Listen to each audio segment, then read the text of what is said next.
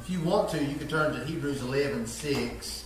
We're going to bounce around in a couple of places today, but Hebrews 11:6 is what's in my mind. But I was thinking back on the messages we've heard over the past few weeks. Sometimes you can look back and you can see how a kind of a common theme emerges from messages, and that's been true for these last ones. It seems to be this common thread that's running through them. That thread is faith. We've been talking a lot about faith. If you remember, thank you, brother. If you remember, 2 weeks ago we preached on drifting away from the faith, and then last week we preached on being bold in the faith, and that wasn't by design, but I'm certain that it was in the foreknowledge of God that maybe we needed those things. That maybe something will be coming down the road here soon, and that we would need a bolder faith and a stronger faith. And as I was thinking about those things, I was thinking about this verse of Scripture, Hebrews 11:6. This is what it says. It says, "But without faith, it's impossible to please Him. Amen. For he who comes to God must believe that He is, and that He's a rewarder of those who diligently seek Him." Amen? Amen. And I'm sure you remember I preached this to you multiple times over the years, but just in case you need it again, I'll remind you that the simplest definition of faith is trust.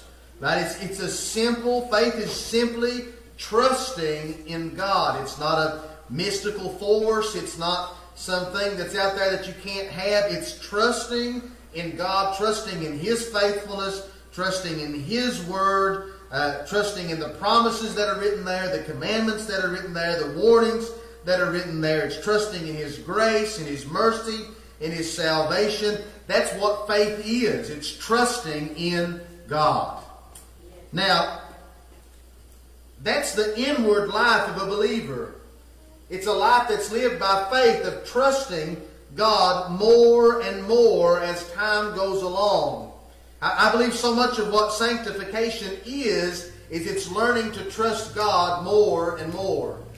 Over the course of my Christian life, I've learned to trust God more and more.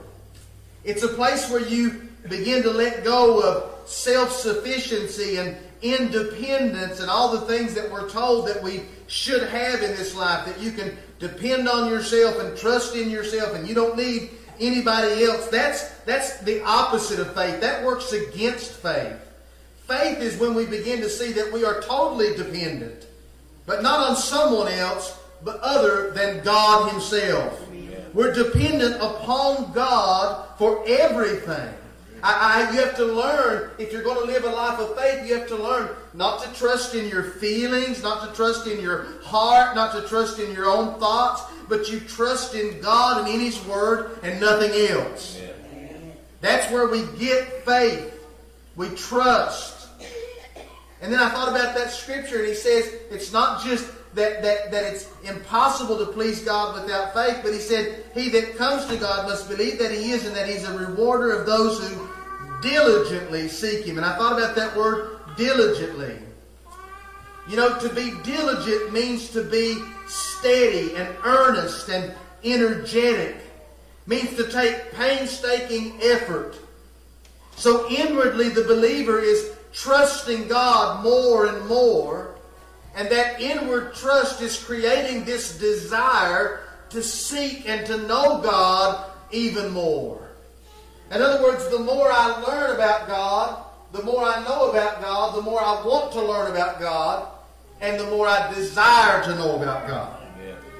So that's that diligent seeking. Listen, I don't care how long you've been a Christian. I don't care how long you've been teaching and preaching and pastoring and all those things. It doesn't matter. No matter how much you know about God today, you've only scratched the surface of who God really is. His greatness, His awesome power, His thoughts, all these things. And you should desire to know more and more about Him.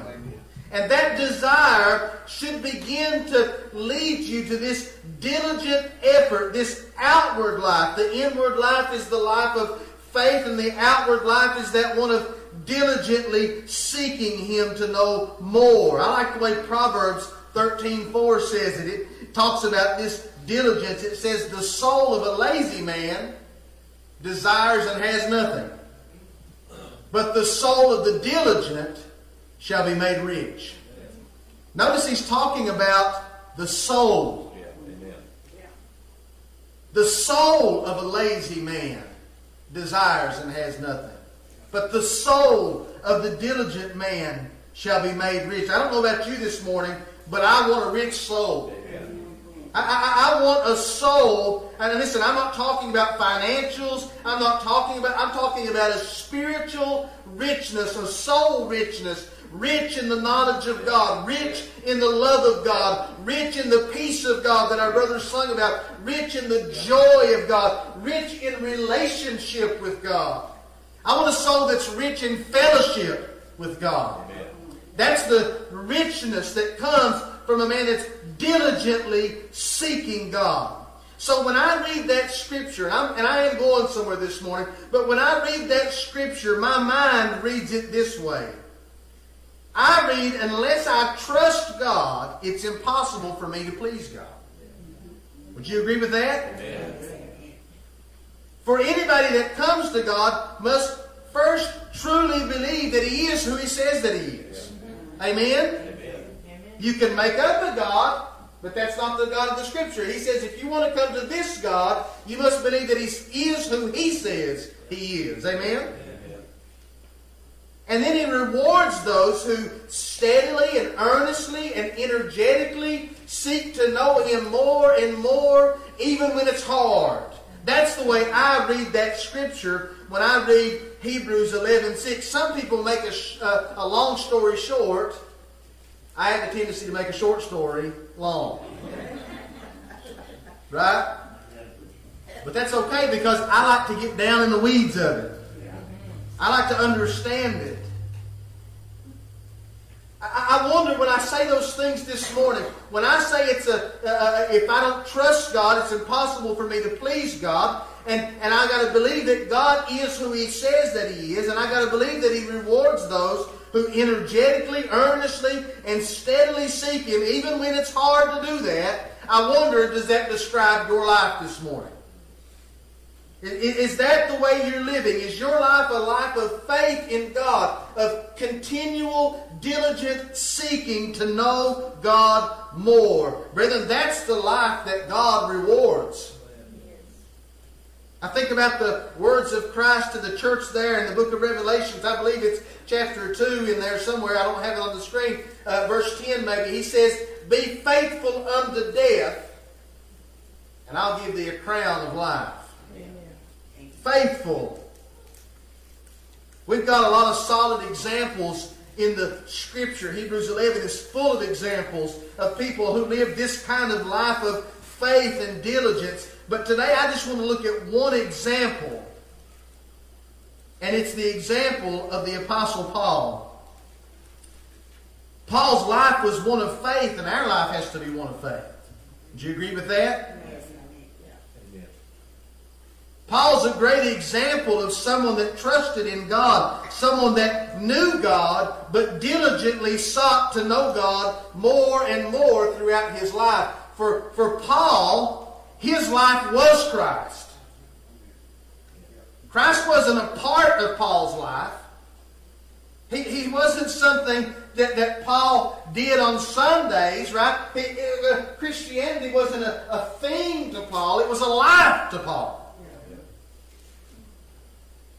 So many professing Christians today, so many people today, Christ is just a part of their ever busy life. I think about Paul, and I think you wouldn't say Paul was a tent maker and a Christian. You'd say Paul was a Christian that made tents. Right? And so many people today, we know them by their careers, we know them by their titles, we know them by their money, by their politics, by their Facebook profiles, by whatever else you want to look at. But Paul was known because he trusted Christ. That's the way I want my life to be. I want my life to be Christ. Paul, listen, I'm not making that up about Paul. Paul said it about himself, right? He said to live is Christ. Amen. said it is through Him, that is through Christ, that we live and move, have our being. Amen? He said, in one place, He said, it is no longer I that lives, but it's Christ that lives in me. Paul's whole life was in Christ. He said, my life is hid in Christ. But Paul didn't begin that way, did he? I was thinking about the brother's song, right? When he began to tell us about how God had to strict down Paul's vision so that he couldn't see, struck him blind. But you see, that's the way that Paul began. The Scripture says, I believe it's in Acts chapter 9, that Paul was breathing out threats and murder against all the Lord's disciples. He was arresting and killing all the followers of Jesus that he could, until one day the Lord appeared to Paul Himself. When the resurrected Christ came and appeared and spoke to Paul, Paul saw Him with his own eyes. And then the Lord struck him blind for 3 days. And then Christ sent a man to him to lay hands upon him that he might receive his sight and be filled with the Spirit. Amen? Amen. Now listen to me this morning. The reason I tell you that story is because it doesn't matter what your life has been. You could name all the sins that you've ever committed. You could think yourself to be too much of a wretch for God to save or for God to use. But what I'm telling you this morning is everything I see in the Scripture is that your past does not determine your ability to be saved. And it most certainly does not determine your usefulness to God. In the Scripture I see thieves and drunkards and adulterers and liars and murderers. But I see a God who saved them and changed them and used them. You remember when Paul lists those things out and he said, all these things, drunkards and liars and homosexuals and thieves, and what did Paul say? Paul said, and such were some of you. But you were redeemed. You were bought with a price. You were changed. You were given grace. Amen? You may be listening this morning, maybe in this church, maybe online, I don't know, but you've not surrendered your life to Christ in faith. You're holding on to your past. You're doubting that God would save someone like you. I want you to know this morning, take a look at Paul and see that it's never too late to be saved. Never too late. You've not gone too far where the Lord's hand can't reach you. And you say, well, preacher, I know that. Right? I know how bad I've sinned. But here's what I'll tell you this morning. It's true that you don't deserve to be saved. Neither did I, neither does anybody else. We didn't deserve to be saved. Paul didn't deserve the grace of God. He didn't earn the grace of God, but God gave him grace. Amen? Was Paul looking for the Lord? Or was the Lord looking for Paul? Amen? I'm just telling you. Paul was on the road to, he said, sending out letters that he might go find more Christians to kill them. But the Lord was after Paul. And the Lord's after some of you today. Amen? The Lord will get after you. He'll come and He'll find you. He said He would leave the 99 and go after the one. He doesn't say the one comes back and tries to find Him. He said He goes and finds the one. Amen? Amen. I'm preaching. You may be not picking it up, but I'm preaching it.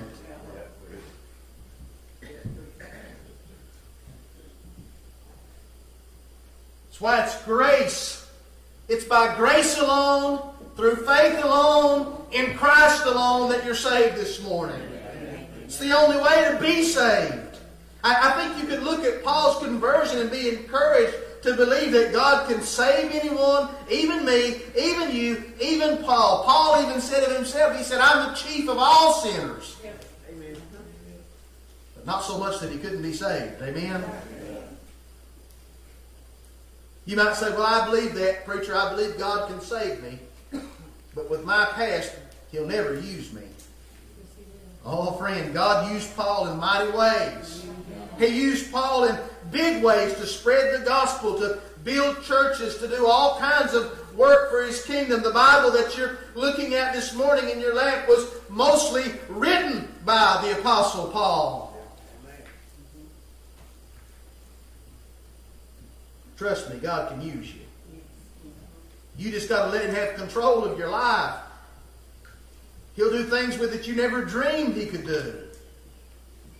Paul experienced the power of the gospel, and then he set out to share that power with the whole world. But now listen, you need to hear this. It came with a cost. I know we like the signs and the sayings that say salvation is free. And listen, friends, salvation is free. But there is a cost in following Christ. Amen. Make sure that you know that this morning. Paul suffered. Paul lost his reputation with the world. He lost his earthly treasures. He lost his friends. It came with a cost. And following the Lord will cost you too. You say, well, what's it going to cost? Well, the simplest way to sum it up is it's going to cost you your life. Amen.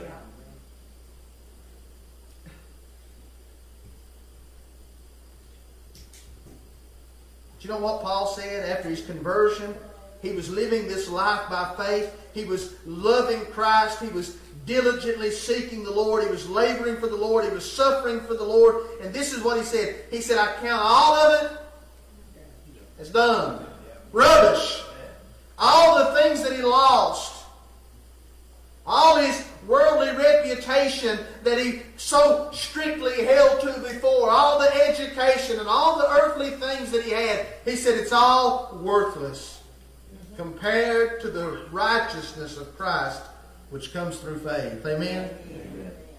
Man, I wonder if that's our heart this morning. Is that really our attitude? Are we so enamored by this grace, by this righteousness that comes from Christ, that we couldn't wait to get to worship this morning? Was you excited this morning to get to... I can tell you right now, you're not excited right now. But that's okay to be. But I'm asking you this morning, was you excited to get to come and to worship the God who bathed you and clothed you in His own righteousness, washed you in His blood, who covered your sins? The only reason that you even get to exist today was because of this God. The only reason that you get to call yourself a Christian today is because of what Christ did. The only hope of heaven that you have today is because of Christ. The only reason you can pray today is because of Christ. The only reason that you can do anything today is because of Christ. And I wonder this morning, when you got up, did that thrill your heart? Or did you say, well, I guess I got to go to church, it's Sunday? You might think it's a joke, but I'm telling you, I know all kinds of Christians this morning who profess to love God, yet they feel everything is a burden to them. Friends, if this is a burden, you're in trouble. When a real burden comes, you're out. Like so many before. This was Paul's confidence. This was his conviction. This was his life. He was a man of faith. He was a diligent seeker of the Lord. And I wonder if that describes us, or if Christ is just a little thing we do on Sunday mornings, Wednesday nights, when it's convenient, when we're around the right people, when we're inside the bubble, right? You put me in a church full of Christians, I'll act like a Christian. You put me inside of a room with a bunch of worldly people, and I'll act like a worldly person. I'm describing most people's Christian life. Amen.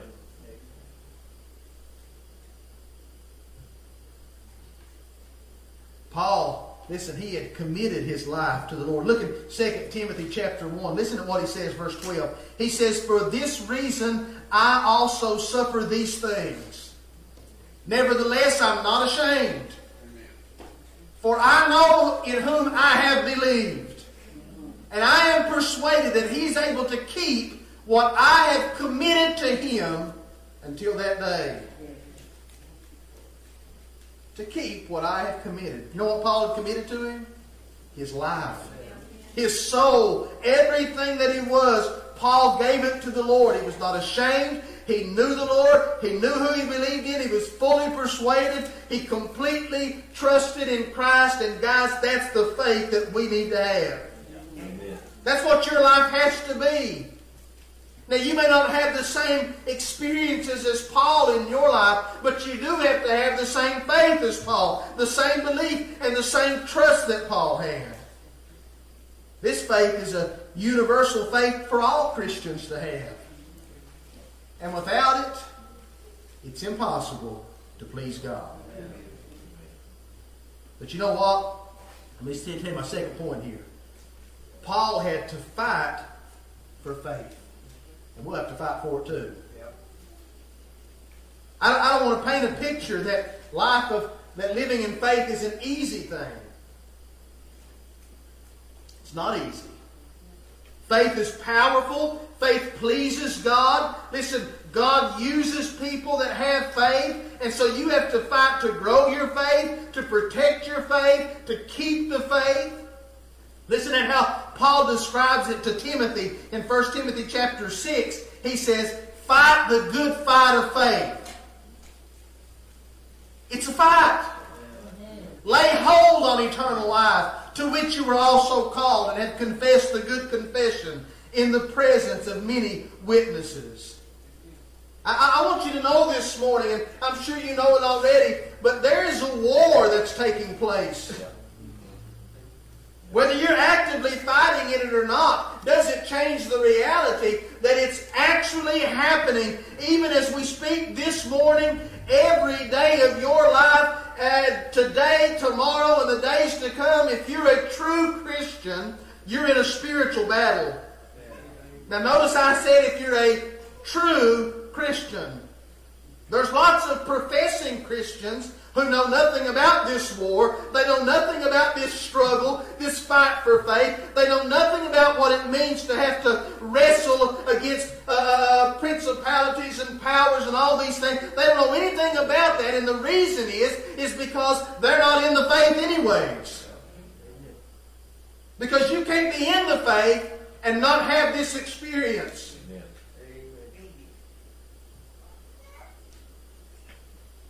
Every true believer knows and understands that this is a real war. And it begins the moment you're saved, and it never ends. One of the things I've got to witness over the years is how quickly after a person gives their life to Christ, how quickly the difficulties begin to come. I try to be faithful to warn people. So, listen, they'll come back and they'll say, I want Christ as my Savior. I want this. I want to make this. I want to be a Christian. And I'll say, that's wonderful. And listen, we'll pray and we'll talk about it and we'll get down together and pray. But I always try to warn them, as when you get up, the war begins. This is when the battle begins.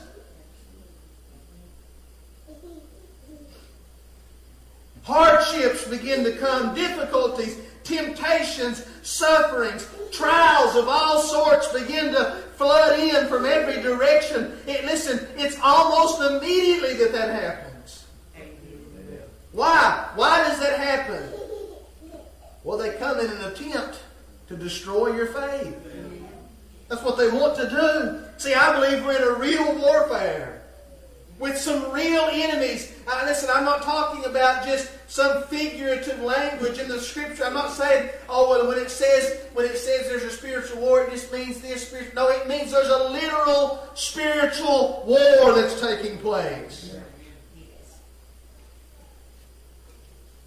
And I believe you need to recognize that, and you need to prepare yourself for the battles every single day. I'm always surprised when a Christian who's been a Christian for a while seems, listen, I've been on this side of it too, but when they seem so surprised that some horrible thing has happened or when some hardship comes their way and they act like they can't believe it happened, what did you expect? If you're serving the Lord, these things are happening. There's a real warfare taking place. There's some real enemies in your faith, let me give you the three enemies of your faith. First, the warfare.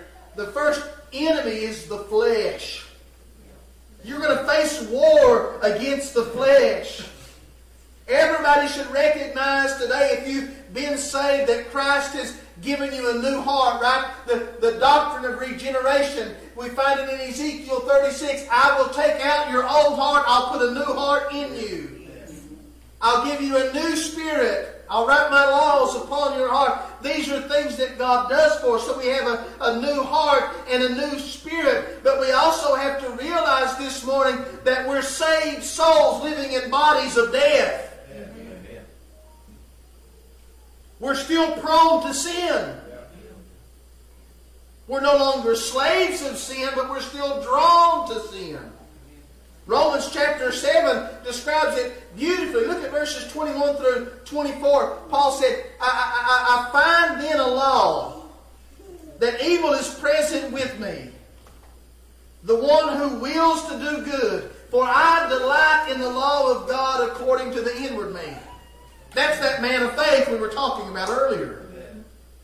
He said, I delight in the law of God. But yet I see another law in my members. That member means body.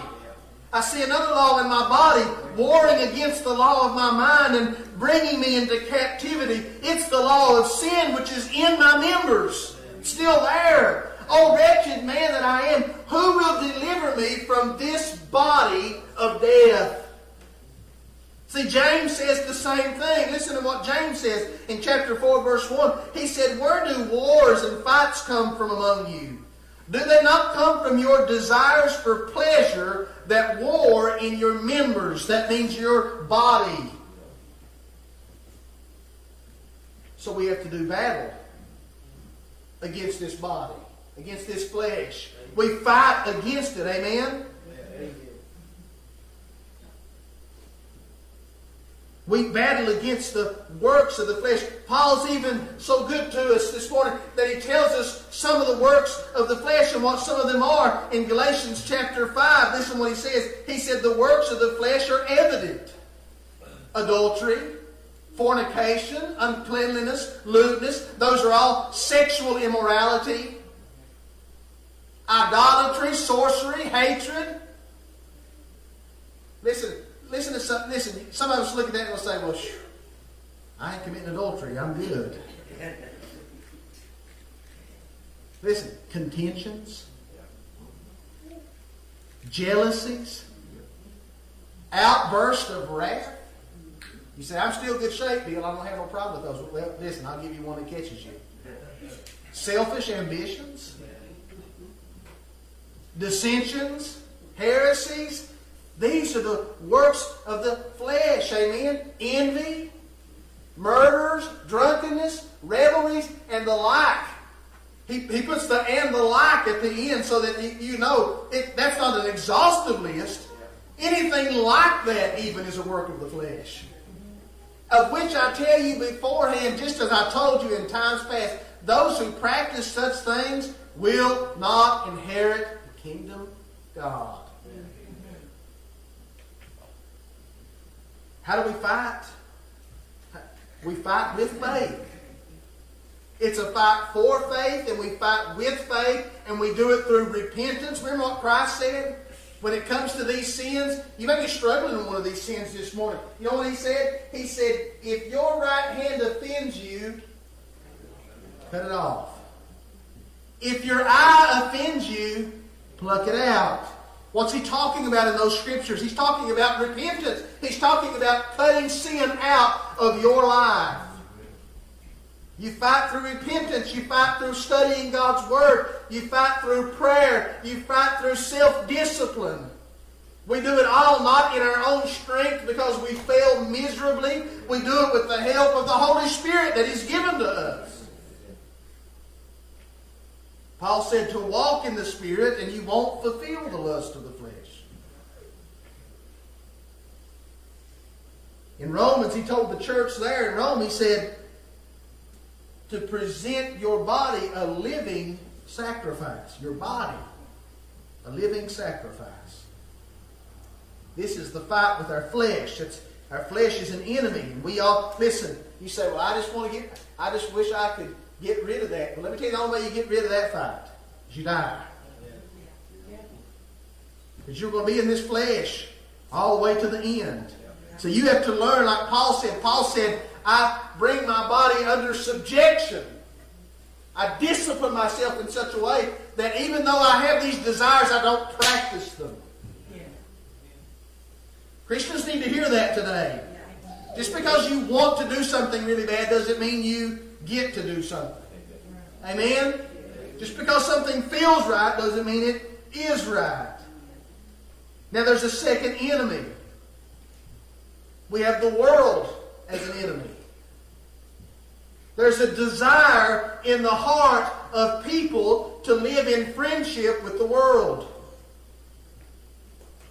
To live the way others are living. To look the way others are looking. To do what others are doing. To behave the way others behave. But James addresses this one too. He says, adulterers and adulteresses.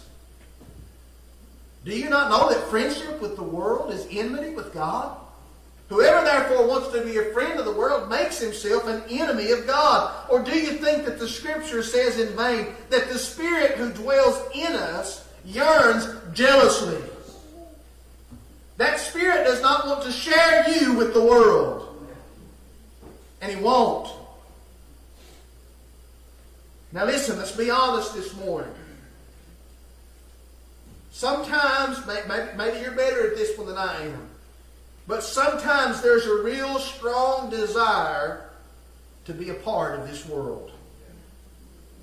To follow the same path that everybody else is following. To have the same things that everybody else has. To look the same way that everybody else looks. To do all the same things that everybody else does. This is a part of the fight that we face every single day. We are called to come out from among the world and to be a separate people. Amen. We are called in Romans, again, same Scripture, not to be conformed to this world. We're called to let our lights shine before men, to live humbly, to pursue peace, to give thanks in every circumstance. These are things we're called to do, to display the fruits of the Spirit, to live in submission to the Lordship of Christ. This is the opposite of what the world teaches. That's what Paul meant in Galatians 6 when he said, God forbid that I should boast in anything except the cross of our Lord Jesus Christ, by whom the world has been crucified to me. Has the world been crucified to you? And he said, and I to the world.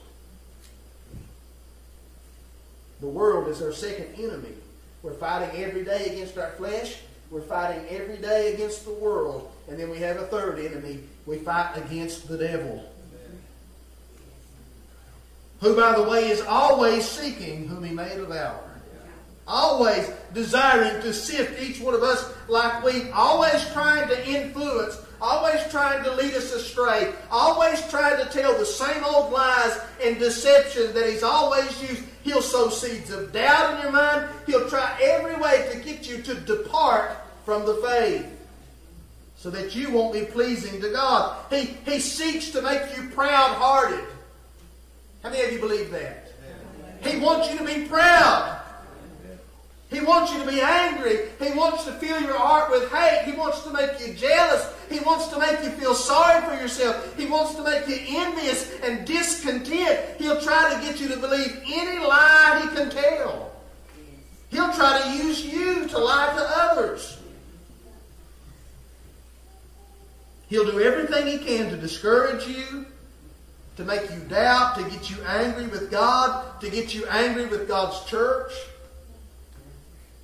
He wants to ruin your testimony. He wants to cover your life. He wants to drive you away from faith. He wants to stop you from diligently seeking Christ. And listen, he's done it to countless people before you.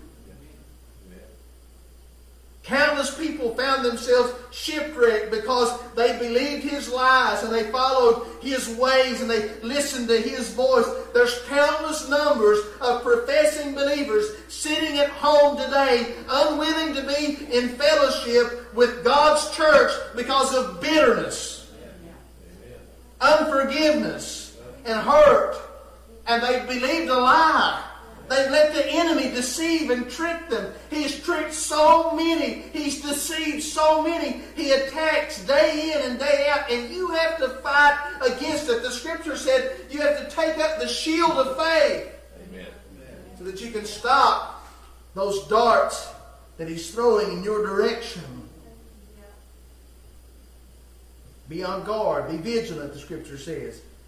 The devil's constantly looking for a foothold in your life. In Ephesians, I don't have it on the screen, he says not to give place to the devil. In James, he said, submit to God and resist the devil, and he will flee from you. Amen. But draw nigh unto God, and he'll draw near unto you. Amen? Amen. So just assuredly as we have to have the faith of Paul, we have to fight the same fight to keep that faith. Amen? Amen? Now let me give you the last thing. Are you getting weary yet? Tired? One last thing. I was impressed this morning that Paul called it a good fight. Fight the good fight of faith.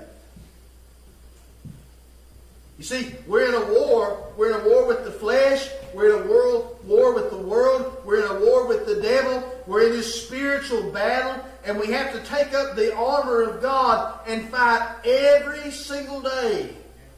We got to be strong and courageous, bold as lions, wise as serpents, gentle as doves, the Scripture said. We've got to be firmly rooted and grounded in faith. We've got to trust in the living God. But it's so easy to get discouraged in the battles. And we got to remember, Paul said this is a good fight. Do you know why I think he said it's good? Because it already has an established end. It's a good fight. Listen, it's not hard. It's not as hard to go to war when you know you're guaranteed to win. Amen? Guaranteed the victory. Guaranteed the victory. This is a fight that we're going to win, not because we're strong, not because we're mighty, not because we're godly, but because the captain of our salvation has already defeated these things. He's already defeated the flesh. He's already defeated the world. He's already defeated the devil. And while we still fight these wars below, the end for us will be glorious because we keep the faith. Amen. Just imagine what Christ has in store for us in the new heaven and the new earth. Imagine the treasures that are untold for those who have labored here for His name's sake, for those that have suffered here for His name. Just imagine, it makes every battle worth fighting. Amen. If you can just think about what's ahead, if you get your eyes to focus on the life to come, on your eternal inheritance, it changes everything about this war. Listen, I'm not saying it's not hard. I know many times in my life I've gotten battle weary. It's easy to get tired. And so we've got to go to the place where we can draw strength. Ephesians chapter 6, he says, finally, my brethren, be strong in the Lord and in the power of His might, not your own. Where can you be strong at? In the Lord, in the power of His might. One of my favorites is Psalm 61. When you're discouraged and beat down and you feel like you're just exhausted from the battles, this is a good psalm to go to, because listen to what he says. He says, hear my cry, O God, and attend to my prayer. Now listen, he says, from the end of the earth I cry to you. When my heart is overwhelmed, lead me to the rock that's higher than I. Amen? Lead me to that place, right? And listen, he said, for you have been a shelter for me. A strong tower from the enemy. Those enemies that we just talked about. He said, I will just abide in your tabernacle forever. I will trust in the shelter of your wings. Amen? Amen. Listen to the way, I'm almost done. Listen to the way one old preacher said it. He said, faith in our Lord Jesus Christ's person, work, and office is the life, heart, and mainspring of the Christian soldier's character. He sees by faith an unseen Savior who loved him and gave himself for him, who paid his debts for him, who bore his sins, who carried his transgression, who rose again for him, and appears in heaven for him as his advocate at the right hand of God. Seeing this Savior and trusting in him, he feels peace and hope and willingly goes to battle against the foes of his soul every day. He sees his own many sins. I see mine. His weak heart. He sees a tempting world and a busy devil, and if he looked only at them, he would well despair.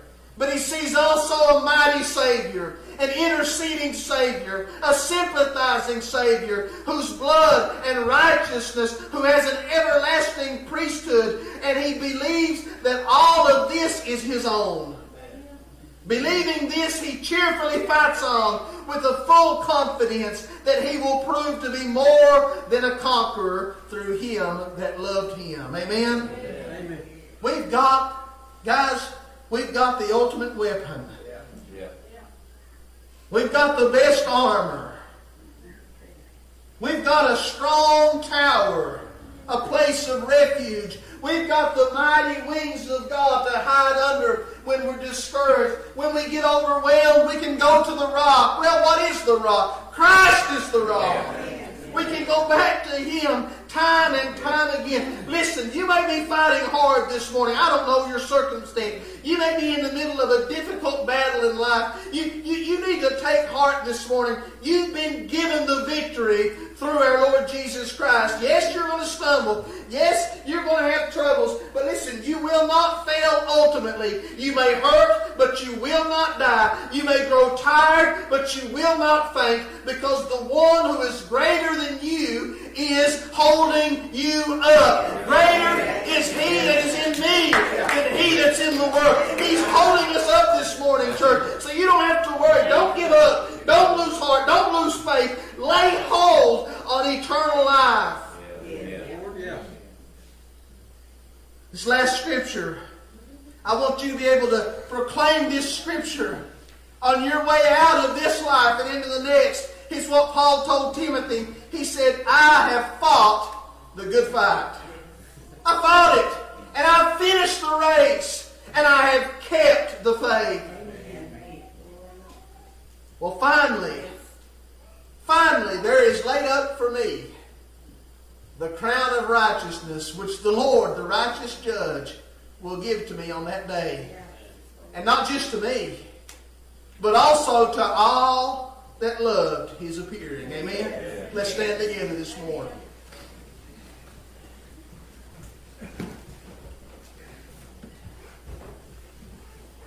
Y'all welcome to come sing a song if you want to. You don't have to.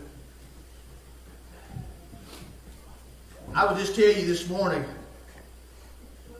that we're in great need of a strong faith. I don't know what days are ahead of us. I don't know what trials will come. But listen, mine may be different than yours. We all may face a similar one. We all may face separate ones. But whatever comes, we'll need a good, strong faith. Amen? Amen. A good, strong faith. How is your faith this morning? Without it, it's impossible to please God. Maybe you're here this morning and you don't even know the Lord. Would you consider with me for a moment as we bow our heads and begin to look deep into our hearts? Would you just consider with me for a moment, are you really a Christian today? Are you even in the faith? The Bible says examine yourselves to see if you be in the faith. Are you in it? Is there any desire in your heart to be a Christian? Why don't you make that profession of faith this morning? Why don't you come and surrender your life to Christ? Our church can't save you. I can't save you. But Christ can save you. It'll be by grace alone, through faith alone, in Christ alone. Do you believe that He is this morning? That He is everything that He says He is? Are you ready to become a diligent seeker? Why don't you tear out of there and say, I want to be a Christian this morning. I want that more than I want anything else in this world. God will honor that. But maybe you're here this morning as a believer and your faith has grown a little stagnant, a little weak. Maybe you just need some strength. Maybe you're just tired, battle weary, been facing those battles. There's no shame in coming to the altar. Remember what He said? Just lead me to the rock that's higher than I. He's right up here this morning. You can come and kneel down at an old altar. Get right here at the rock that's higher than you. Find some strength for your soul. Do you need to come this morning? Now's the time to come pray. I want your heart to be clear. I want your minds to be clear. I want you to be encouraged. I want you to have the strength you need for the battles that lay just ahead for you. I don't know what they'll be, but they're coming. Anybody else want to come to the altar this morning before we pray together?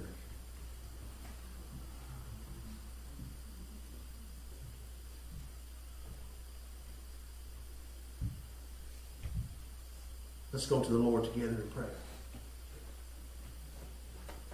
Heavenly Father, we thank you so much this morning, God. We praise you.